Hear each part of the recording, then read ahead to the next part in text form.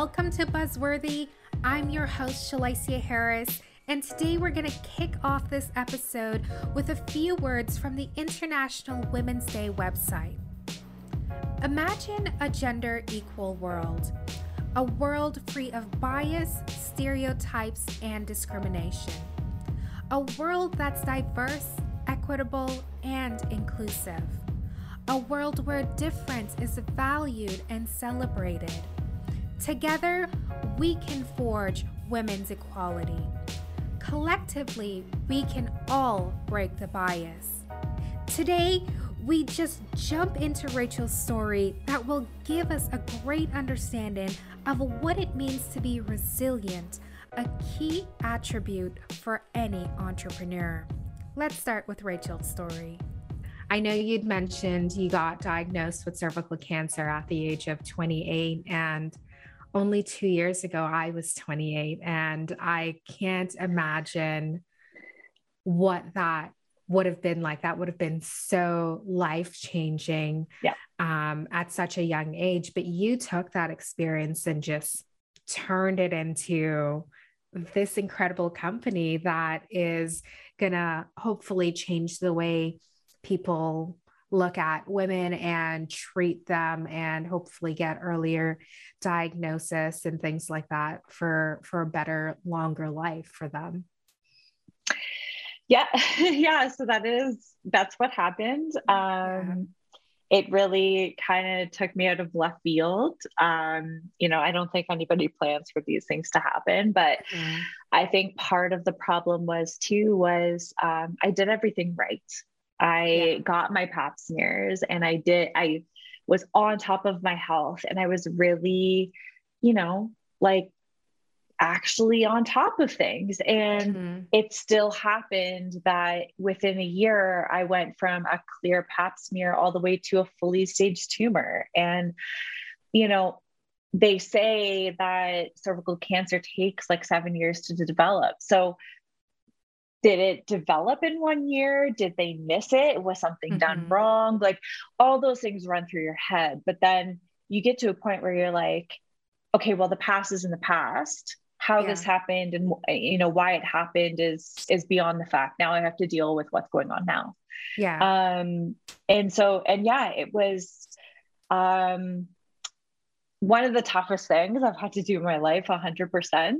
It's a very quick process. So, in Canada, we have a public system, but when you are on a spectrum of life-changing diseases, I guess you could say, or life-altering diseases, I got hustled through pretty quickly. So I'm thankful for that. I had to make a decision. So I was diagnosed in like the end of May 2019, end of April 2019. May was all of my scans and trying to figure out how bad it was and if it spread and all of these things. And in that process of trying to figure out, like, am I dying?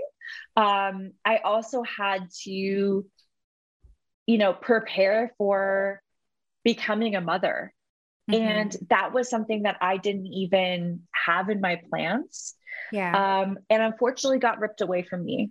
So I started the fertility process, and they needed 1 extra week to be able to get the hormones and extract and freeze eggs from my body, and they wouldn't give it to me, my doctors. And so I lost my whole chance in having my own children through that process. And before I even started my company, Hyivy, I almost started a company in like the decision-making process in very, very life-changing situations, because that decision-making process, if that was handled properly from the beginning for me, I would have been able to, maybe actually have some eggs frozen. But even then, that whole process of like, you're fighting for your life, and then they hand you over a book and say, pick a father for your kid. It's a lot. It's a lot. Yeah. And how can you really think about that in this moment? Exactly. Yeah. So, It was an interesting experience. I'll be honest with you. Personally and mentally, I don't think I've worked through that yet. Yeah. I've kind of like shelved that in the back of my mind, and it's something that I haven't mentally worked through yet. That Yeah. whole concept of like, I can't have kids of my own, and I was fully able to. Yeah. But yeah, I was on the operating table by June 5th, 2019. And, from there went into radiation, and it was, it was a very, very tough battle. Yeah. And I know recently you mentioned on LinkedIn about a new announcement, and I commend you for constantly going. And I think that's a theme we will see this month for International Women's Month on this podcast is adversity after adversity, and you still keep going. And how does this new diagnosis change or impact you and the work that you're doing? It's an ongoing thing. So I was recently diagnosed with vulvar cancer. Yeah. So separate from my cervical, caused by the same thing. Okay. So different diagnoses, all caused by the HPV virus. My body just can't seem to fight it off. And I've done everything under the sun. And I think, part of what the problem is I already have a terrible immune system. Throw in all the stuff that happened fighting the first cancer, that just lowers your immune system for the second. Correct. It's scary. Don't get me wrong. I think, and I hate to say this, but it's easier the second time around, only because I know the process. You know right? what to expect. Yeah. I know what to expect. I know that I'm not dying. I know that I'm not, I'm going to go through the system, and I'm going to go into treatment, and I'm going to get what I need to get done. And it's just going to be this day by day thing. And I think another thing I like to say is, yes, I keep going. Part of what I do is really a distraction away from thinking about this all the time, because, when you are diagnosed with cancer, let alone twice, that can eat you alive, right? And it can be really, really disabling. Yeah. And I always say, nor do I expect any woman or a man for that matter to take the same approach that I did, because I know that some people it's life altering. They have kids, they have families, they have, their own issues, that this is something that can knock them on their feet for the rest of their life. Yeah. And maybe never get up from it. So yes, I persist, and I keep going, and I keep pushing, and I keep innovating, and I keep doing the things that I do, but I don't expect everyone to have that same story, right? Yeah. I do it as a distraction. I do it as a way to get my mind off of things, to keep me going in a different direction, and that I don't sit here and constantly think about all the crappy things that happened to me and continue to happen to me. It's just, I'm happy that I get to do something I love and make an impact on others that may be going through this, and maybe myself as well in that process. Is just a little bit selfish in what I'm doing, because I also want to do it myself. But that's a little bit therapeutic as well too. Course. It's like, hey, I have a problem and I'm doing something to make it better, if not for myself, for someone else. Exactly. That's true. That's very true. So it's, I will say this, that cancer really shook up my world. I had very high expectations for myself. I had very high, expectations on my life milestones and what I'm supposed to achieve and when and how.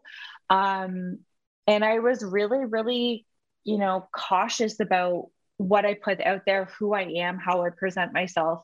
And as soon as I got slapped in the face with this, you may or may not be here, I was just like, screw it.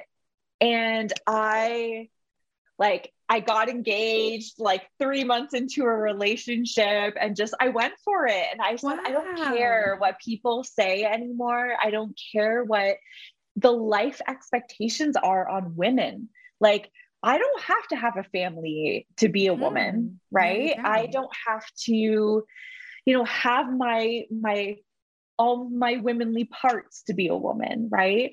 And I don't have to live for anybody else but myself now. And you don't realize that until these things happen. And now it's like, I feel like all the risks and things that I could take and the repercussions of them don't have as much impact on me anymore. And I think that's why with this, new business that I started, I was able to just put myself out there and get denied and be like, all right, on to the next, on to the next, on to the next, and keep going through the adversity, because it's just one day at a time. And as long as you're having fun with it, like, that's all I care about now. It's just like, does it make me happy? Does it make me, walk away and feel good? That's all I care about. So that's incredible, because now you must look at every day as sort of, this is a day. I'm just going to live it to its fullest. I'm going to do everything I possibly can to do in it, but not necessarily forgetting the future and some of the goals that you have. You're still constantly working towards that, but making those in the moment choices even better for today instead of just for tomorrow. Exactly. Yeah. I like that you talked about, you had all these ambitions for yourself and all these big milestones, but you've previously had a business and, it went quite successfully. Tell us a little bit more about it. Yeah. So, I did my undergrad at York. In Toronto. I did it in business. I was kind of forced. I say forced. I wasn't really forced, but definitely felt the pressure of continuing on my education. And so I went and I did my master's, and I was going to do an MBA. And my father had actually kind of showed me and promoted me the MBET program at University of Waterloo. And it's very focused on entrepreneurship. And so very different from an MBA, like very hands-on, get dirty in the ways of creating a business. And so I went into that program. In the first week of that program, we had this new venture creation course, and the professor, who is now a lifelong friend of mine, pretty much said, you have 5 minutes to come up with a business idea and you have to pitch it in front of the class. And so I always say I spent like 3 minutes panicking and 2 minutes trying to come up with something. And at the time I was living, breathing, eating, sleeping, racing at the time. So I have a previous past of racing motorcycles. Okay. I got very injured. And so right around 17, and by then I had my driver's license. So I was like, okay, what's better than 2 wheels? Well, 4. And so I got into, cars and car racing. So at the time I was really into the automotive stuff. I was at the track every weekend. I, was living that every single day. And I just kind of took what I knew and pitched this completely bogus idea, which turned into the mod market. And the mod market essentially was a aftermarket automotive e-commerce platform that used augmented reality and 3D to modify your vehicle. So kind of think of like Need for Speed, but for real cars and real parts. And yeah, it was a journey. I'm not going to lie, a lot of ups and downs. I learned a lot through the process. It was like a 5-year thing. I did end up exiting the company. I sold off the IP, and was it a great exit? No, but it wasn't my Instagram worthy, laying on the beach in south of France or something. But it allowed me to learn so much of this process and what to do and not to do during, starting a company and running a team and what that looks like and creating a product of value. And, that company went from like being defunct to pitching at a giant multi or national company, as an innovation project that morphed into a strategic initiative. And I was working with upper management, and, they're a couple $1 billion company, no big deal. Yeah. And it was crazy, like a crazy, crazy time. And I was still quite young, and just learning the process and kind of figuring it out as I go.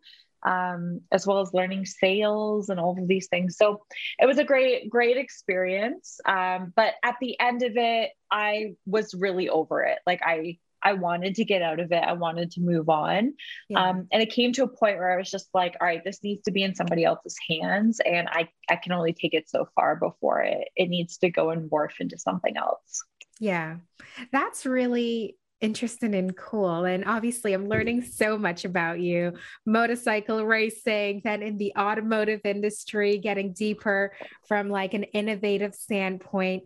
You seem to come into spaces where, you don't typically belong. You don't fit that mold of, this is who should be doing something like this. And what was that experience like being in sort of the automotive space? Did you, like, as a woman, did you feel out of place in sort of that space a little bit? Did you see enough representation of yourself as you sort of went through this business for 5 years? No and no. So yeah, it was very much an experience. To be honest with you, and I'm going to be straight up with you.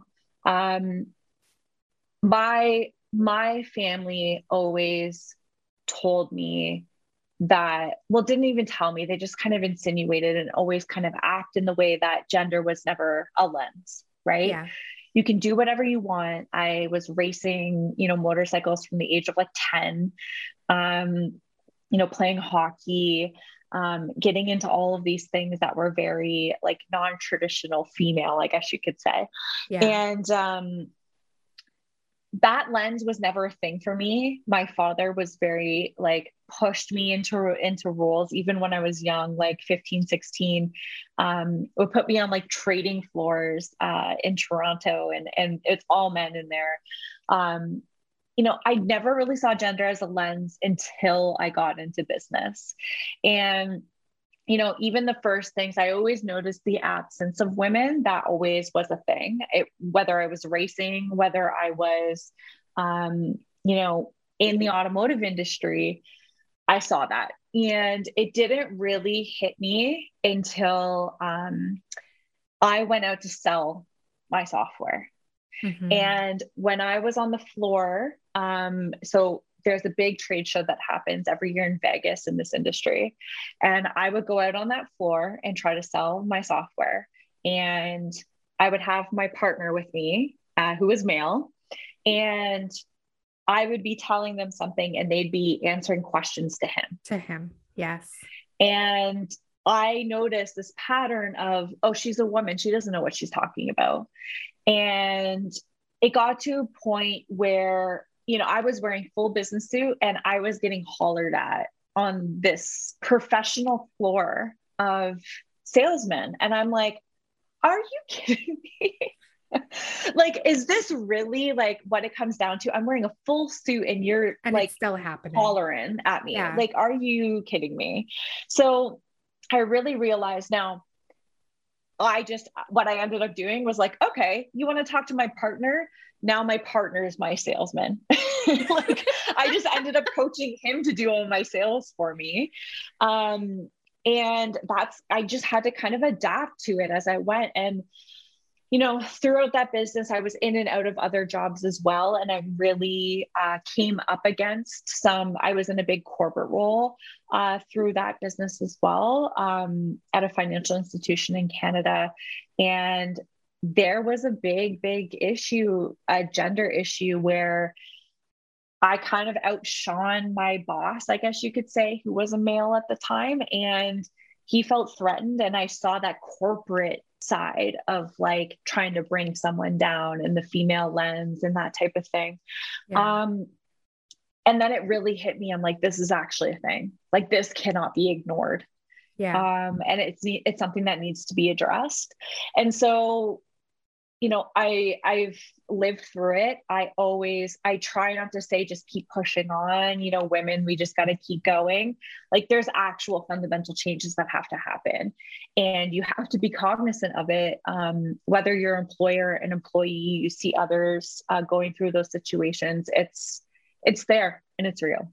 It is very, very real. I definitely see it happen time and time again in the corporate space as well. Yeah. And it's unfortunate that you shining as yourself and just being the great person someone just over your head can alter your path so significantly. Yes. And it's very unfortunate and it happens way too often. Yeah. 100%.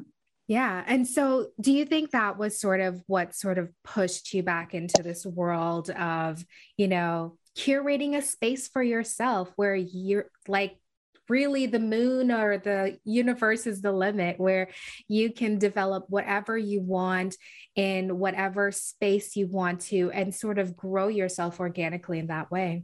I guess you could say that. I think part of it too is I'm not risk adverse. Mm-hmm. I think that's kind of obvious.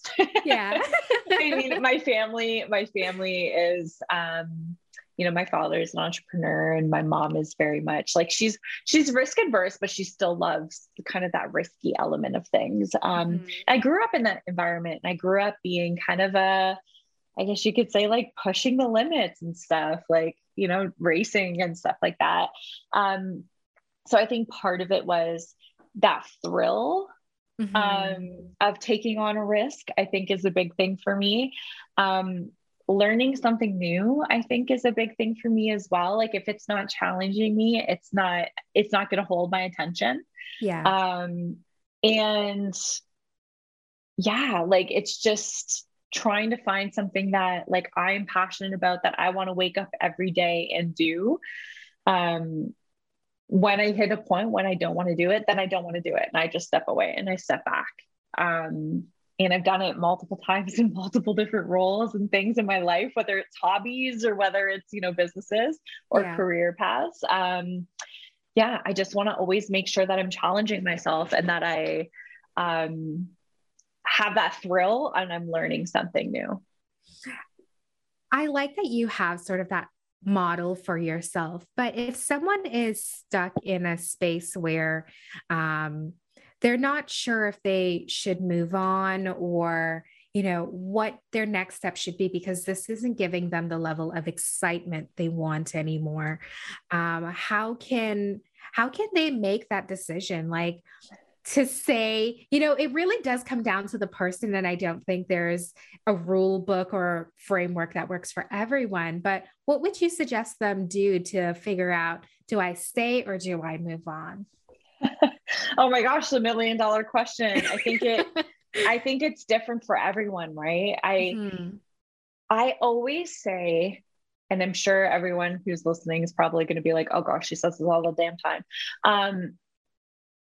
Taking a risk is not jumping off a cliff without a parachute, because that would be stupid, right? Yeah. Yeah, like, absolutely. Right. I mean, unless you have other motivations in life, but you can prepare yourself to make those decisions and set yourself up for what could be a blow, to be successful and to be a good transition for you. Some people aren't ready. Some people are in life situations where they can't make that decision, right? Mm-hmm. Whether it's family, whether it's people who rely on them, whether they just don't know what they want to do, right? I think part of it is going out there, putting yourself out there and finding what you do love and enjoy, and just throw yourself into things. Like, I just decided last year I was going to start raising monarch butterflies. I had no idea what I was doing, but I just did it and I learned it and now I love it. Right. And it's kind of a passion of mine now, but, you don't know until you try, right? And learn about it and kind of put yourself out there. And I don't think people do that enough, right? Because things are scary and taking on something new, there's a chance of failure. But I think part of it is how you look at failure too. If you look at failure as this negative thing, you're never going to come out of it, right? Versus if you look at it as, all right, this is a learning experience of what I want for my future, right? Or I want to prevent from happening again. That's kind of the biggest thing that I go about. And at the same time, part of it is also what success means to you. Yes. Success to me is that I can wake up every single day, like with a life, because, death was brushed up against me, right? But also to doing something that makes me happy. That's all that I care about. I don't care if I have $1 million in the bank. I don't care if I, have the nicest things in the world. If I get to do the things that I love and it makes me happy and I wake up every day doing that, then that's all that matters to me. Yeah. And those are the types of things you have to reflect on before you make a decision, and know that you will land on your feet. Like everyone always does. You will figure it out. And I think often, especially younger people, when you don't know what you want to do, there's all this pressure wrapped around in it, right? It's just about taking a leap and doing it for you. Like nobody else should have a say in this whatsoever. But I know how tough it can be, and I don't underestimate that there are situations where people just can't do it. And it takes a lot more methodical planning and figuring that out over time. And there are other pressures, but I think the fundamentals of what you're saying is really exposure, getting yourself the exposure that you need, and sort of the right help will come to you. And that's something I actually learned just this past September when I stepped away from my full-time role in corporate to push my startup forward. Was I didn't realize how many people were there to help you. And it's, once you've opened up yourself to that world, it just comes flooding in. Sometimes you don't know what to do with all of the help. For sure. But it's definitely a good problem to have. And I think this was a really great segue to jump right back to Hyivy as we sort of diverted into your previous business. And now you're officially a serial entrepreneur, which is exciting. Yeah, I guess. But with Hyivy, how long after your automotive business did Hyivy come about? Yeah, so I wrapped that up probably about a year and a bit before. I had went back to work and I was working at Laurier, and I was running their startup incubator. So I was actually counseling and coaching startups. I did that for about a year. And I got sick of it. Like it was kind of like back in corporate world again. And I was just like, I kind of hit my limit with it. And that, 2 weeks after I left that role, I got my cancer diagnosis. So it was very abrupt, and it kind of like my path got laid out for me just by chance and coincidence, I guess you could say. Yeah. So it was about, I remember when I started my role at Laurier, I said, I am not going to start a business. I'm not starting a business. I am not starting a business. And I think my goal was like to try to get past the year. I think I did it, but just by a hair before I came up with an idea again. But it happened just because I was on bed rest after my surgery, and honestly, there's not much you can do. Like I couldn't move. My body was very, stagnant, but my brain was fully functioning. So I was like, how am I going to keep myself busy? And through my process of diagnoses, I had connected with these Facebook groups of women. So there's about like tens of thousands of women on these Facebook groups all across the world who have dealt with cervical cancer. And I just saw this ongoing like scream for help. around their diagnoses, what happens after their treatments, and kind of their quality of life moving forward. And I had actually had pelvic health issues prior. So about 11 years prior, I had a pretty crappy situation that happened to me. It was an emergency situation. I had a surgery. I was awake and I felt the whole thing. And it was very like, yeah. And I got a lot of PTSD from it. Yeah. And through that, developed really significant pelvic floor issues. And so I was given this like terrible static dilator back then. So this is like, now 12 years old or so. And essentially this is still today what the standard of care is.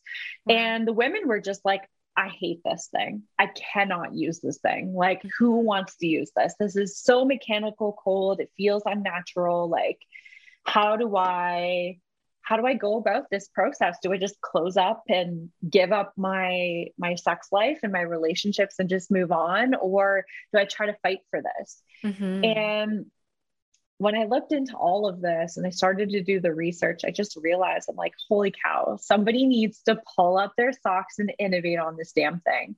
Because it was, and I learned it was created by a man in 1938.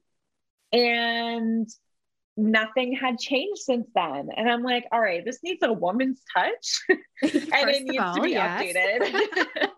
So, so I took on the challenge of putting something together. We put together a really crappy PowerPoint deck of like clip art to show what a product could look like. And I started my radiation treatments in September. I had my surgery in June. Radiation started in September. In that time frame, pulled something together in order to pitch to the doctors in the radiation ward. You're there full time every day, so you get to know these people pretty well. Yeah. And I just used it as an opportunity to kind of keep my mind off of radiation, which was terrible. But also just to kind of get some of that early feedback on the problem space and like the medical side of the problem space. I got, I was getting lined up in the radiation machine and was pitching to the doctor because he couldn't leave my side.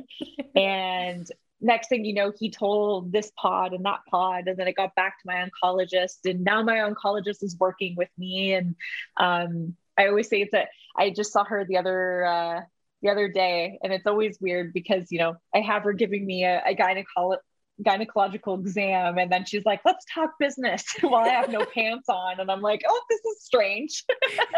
but this is my new world. This is my new world. Yes. So definitely odd, not gonna lie, but hey, it's a cool story, right? So absolutely, our listeners love it right now. Yeah, for sure.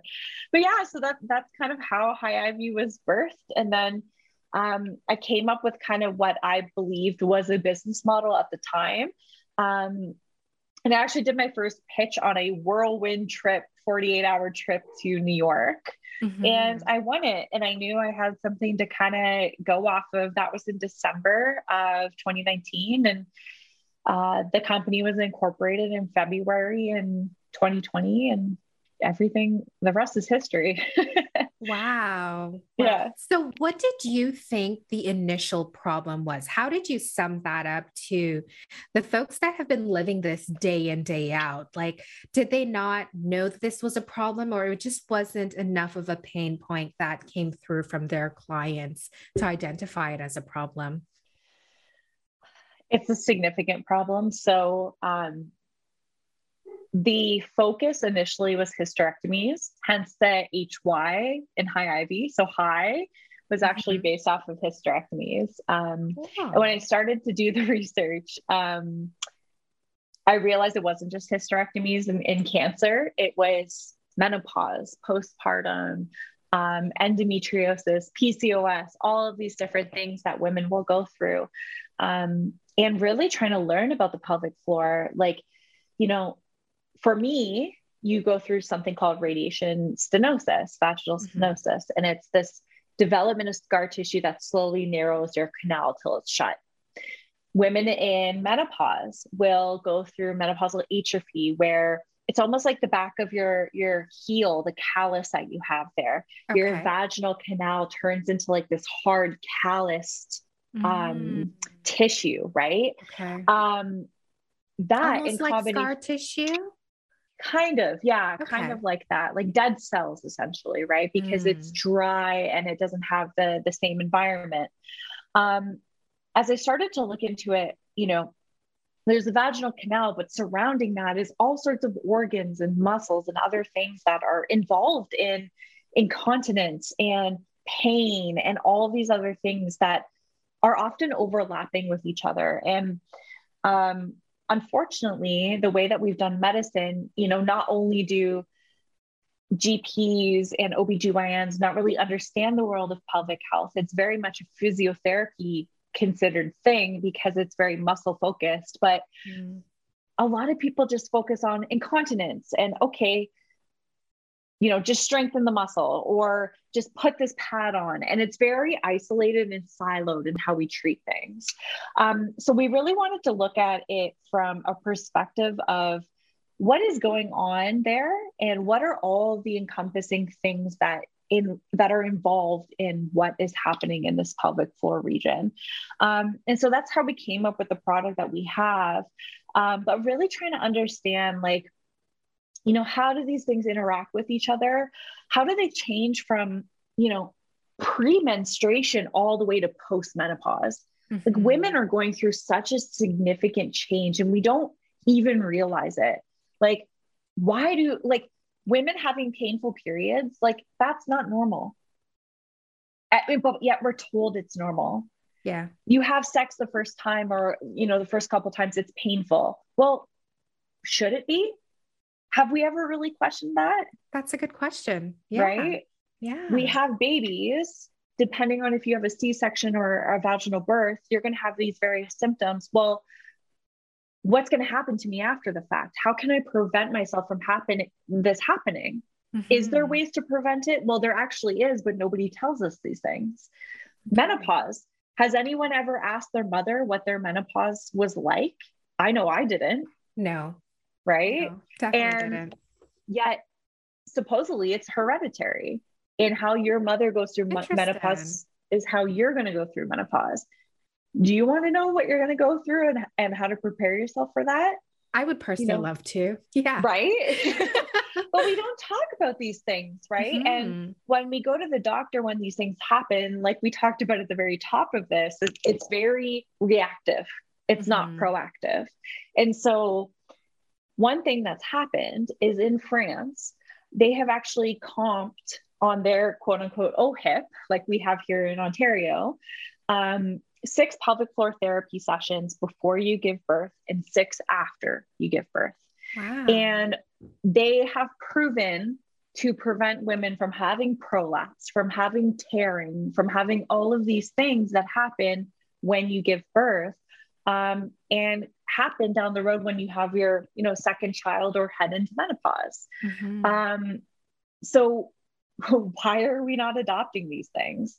And secondly, this kind of understanding around what is the pelvic floor. Often when you say you have pain, and you go in, you know, either the doctor will say one of two things: drink some wine, relax, figure it out, or, which I've heard many times, or do your Kegels. Make sure that you have control over your pelvic floor, not knowing that, you know, you have PCOS, I have cancer. If either of us do Kegels, we would actually make ourselves worse off than better off. Interesting. I did not know this. So this new concept, it's relatively new, but it's definitely not widely adopted yet, is this concept of hyper and hypotonic pelvic floor.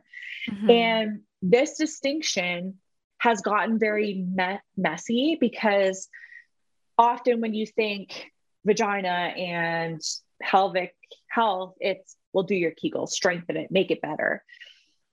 When people have dense muscles, tight muscles, lots of density in the tissue area, other challenges in the surrounding organs with pain. Strengthening those muscles actually makes it worse off.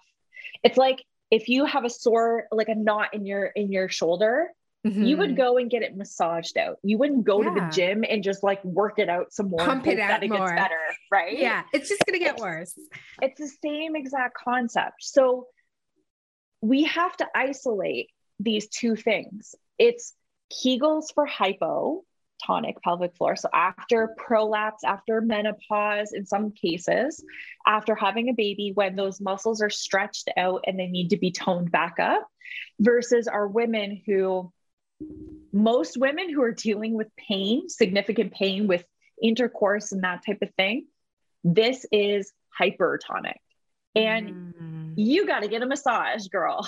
You got to massage those muscles out. And really my biggest thing is your first step is a pelvic floor physiotherapist. Like I will never, ever eliminate the need for these people. I think there needs to be more of them. There's only 5,400 of them in North America. We need more girls working in this space because it is so significantly important to have this type of medicine integrated into women's health. They will tell you everything to do with your bladder, your colon, your vagina, your surrounding muscles. They will touch points in your body that you have never had touched before. And you will go, wow, that is an experience. Interesting. I have never heard of this profession before, ever. Yeah. Are they part of like gynecological clinics or no? How do you find these people? Yes. So they are physiotherapists by trait. They are trained, they go through, kinesiology and everything else that, normal people would go through in healthcare, but go down a pathway of physiotherapy. And then they get specialized training in pelvic floor and pelvic health. It is known by OBGYNs that pelvic floor physiotherapy is often something that women should do. They don't understand it fully. And I think that that's the problem that we're seeing is a lot of the times they will transfer someone to pelvic floor physio, but there's a disconnect between OBGYNs and those pelvic floor physiotherapists, and who's supposed to do what, right? And so insurance companies and all these people kind of have this misunderstanding of how they all work together. But essentially what they do is they will see you in person and they will check you like a physio, all your body on the outside, your posture, everything else. But then they do work like an osteopath around the outside of your pelvic floor and, moving your bowels and your muscles all the way from like your rib cage down. And then they do internal work. And so they will actually go internal through the vagina or the anus and work on the muscles. And just like our, shoulders or anything else, we hold tension there. Like if you think about it, anyone who's listening, are you tightening your vagina right now? Just think about it. And then really push it out. Like you don't realize that you actually often when you're sitting are holding tension there. I'm trying to do this right now. When you think about it too much, it's like, it becomes a thing, right? What's happening here? Yeah. So we hold a lot of tension there because we're sitting on our butts half the day, right? And we have bad posture and we often think about the back and we think about, your shoulders and everything, but what about your pelvis? What about your hips? What about your tailbone? These are all areas that often can't be reached by the outside of your body. Right. So they go internally and will work on different muscles. And you could feel them working on the bands of muscles and the knots and stuff that are inside your pelvic bowl and are interconnected to your hips and all of these things. And we've got 3 bands of muscles in the entrance of the vagina, which often, if you ever have trouble inserting a tampon or anything like that, that's what's happening is your muscles are tensing up in those in those cancers. areas. So, Wow.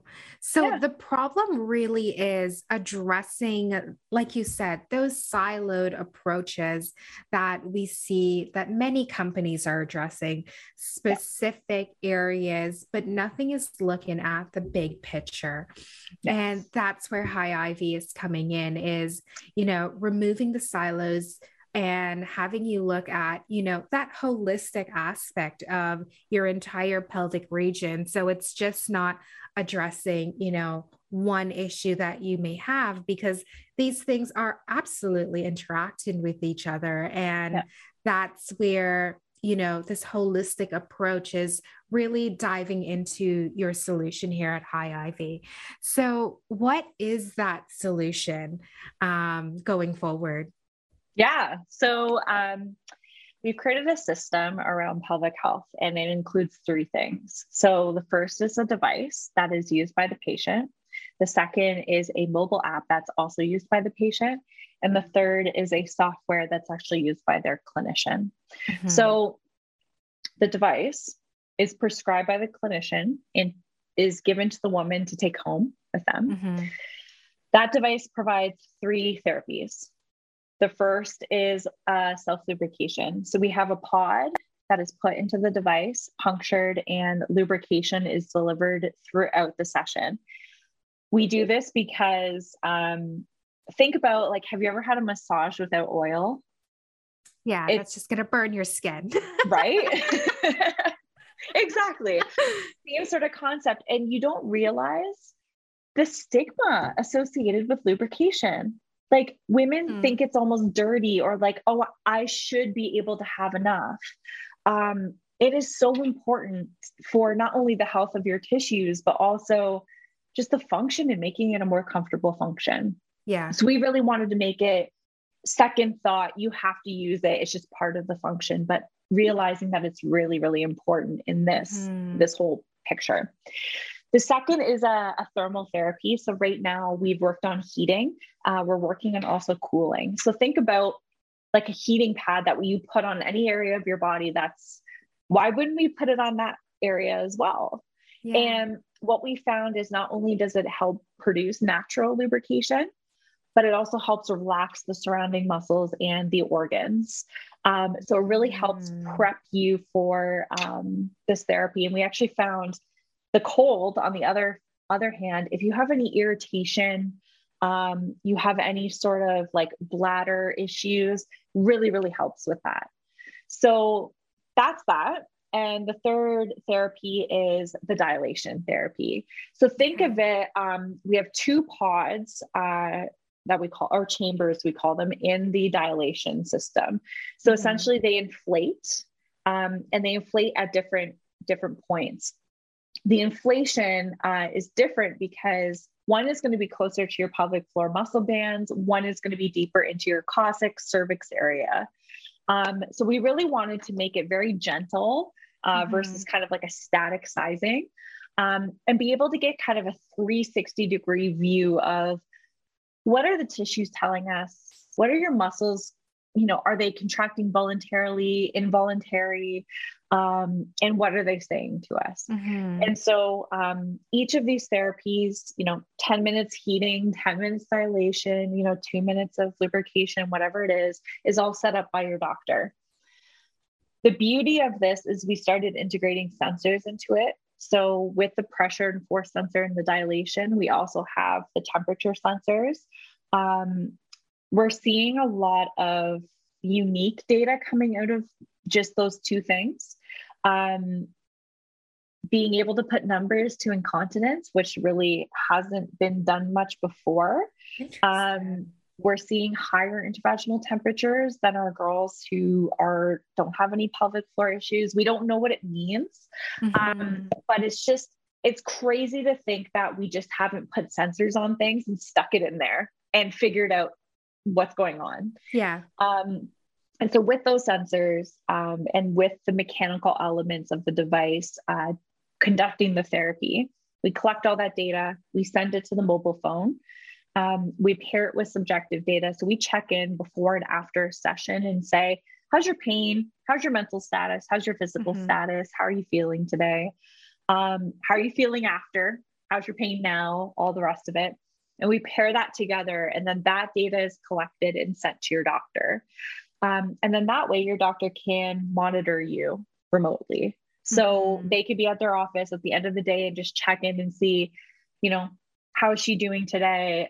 Do I need to intervene in any way? And not have to go into the clinic and get a full exam done again. Yeah. So that's the system in a nutshell. Wow. So that's really addressing so many different things. And even if you don't necessarily have a problem in one area, it sort of opens that door to just verify and double check that everything else elsewhere is doing well. Exactly. Yep.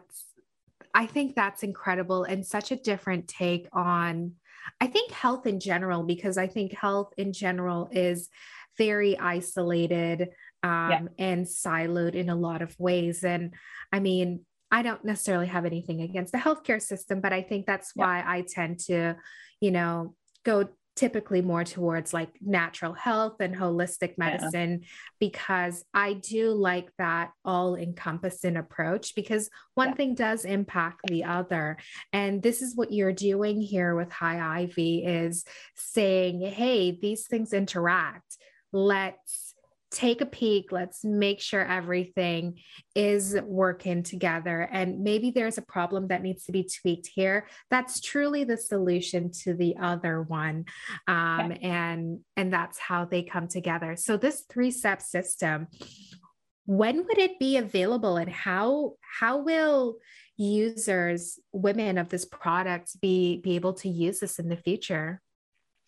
Yeah, so we are going through all of the Health Canada and FDA pathways, unfortunately and fortunately. So I chose to go this direction partially because a lot of the products that are out there that women will see are not regulated, and will be making medical claims because often they leverage the sex toy industry, and what the sex toy industry doesn't have any FDA oversight, right? So if you see things like Kegel trackers or, RF technology and all this stuff that's starting to come out, double check their claims, double check if they're in the regulatory system.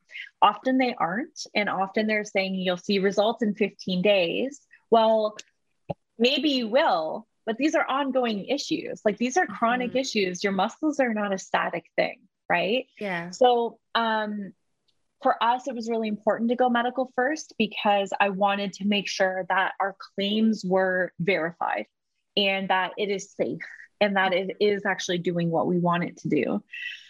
So we are going through 2 clinical trials currently, in which that will allow us to label the device for specific uses. So our goal is to have painful sex, so in vaginismus, endometriosis, and cancer label uses for early 2023. That's our goal, is to get through all the regulatory approvals and the trials needed to prove that out, and then say this is cleared for use for these patient populations. And as we move forward, 2023, we're planning postpartum and menopause. And then we're going to be looking into things like surgeries, urogyne, some of the psychosocial stuff like vulvodynia. That's the plan.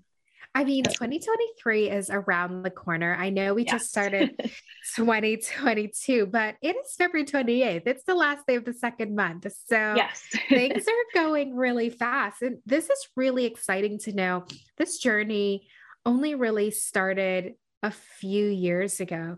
You only incorporated in 2020, and in 2023, you're going to have this ready to serve this demographic that's been suffering for so long and that have had siloed responses to challenges that they've had. And they're actually able to monitor things, not just from a physiological standpoint, but from, what am I actually experiencing, and be able Yeah. to put those things together. Because on your podcast, White Coat Warriors, Yeah. you talk about how, when women say they're experiencing certain things, it's downplayed and it's, just said this is normal.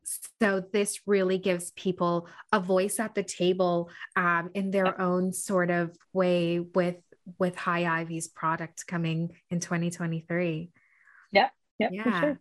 So with your studies that you're doing right now for FDA and Health Canada approvals, are you still looking for participants? Great question. So I'd like to say yes, but at the same time, it is very limited to patients that are a part of certain clinics. Okay.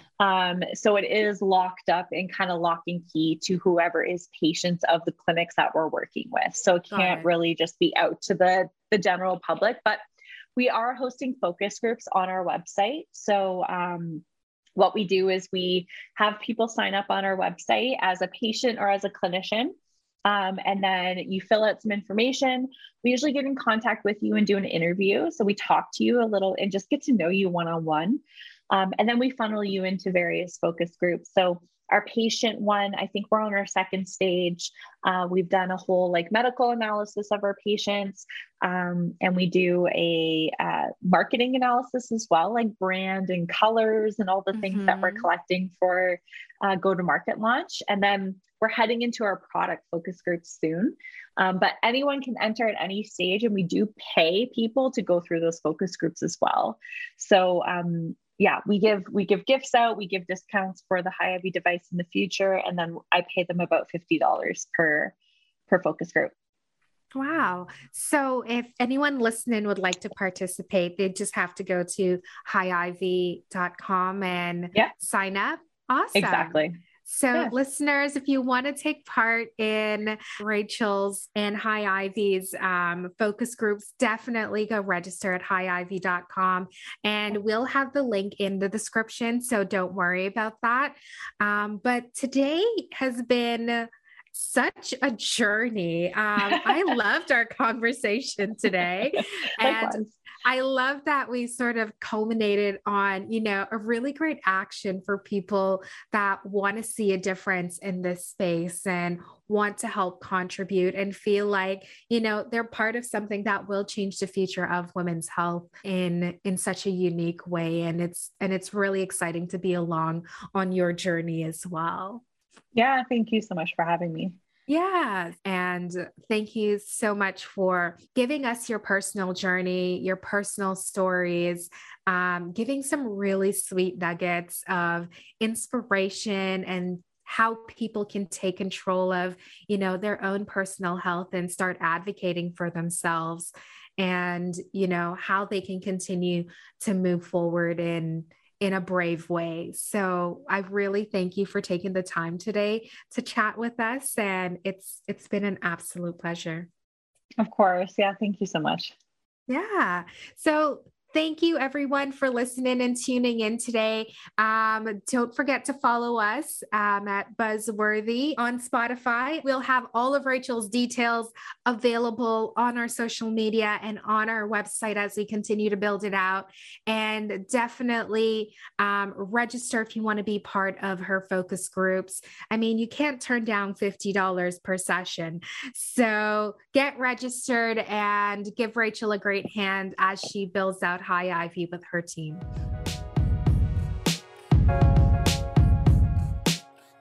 Thank you all for listening today. Give us a follow on social at Hamilton Hive to stay tuned and know what's coming next. And if you have entrepreneurs or projects in your mind and you want to know their stories, let us know so we can reach out and help tell those stories that you want to hear more of. Finally, we want to thank our team of volunteers that make this podcast possible on a weekly basis. They are putting in the time, they're putting in these hours, and they are not paid for it. So huge shout out to Cesar Sardena, Harsh Patel, James Clark, Khalid Imam, Patricia Ford, and Ratri Tun. Our volunteers are listed on our website at hamiltonhive.ca/podcast, and check them out. See you next time.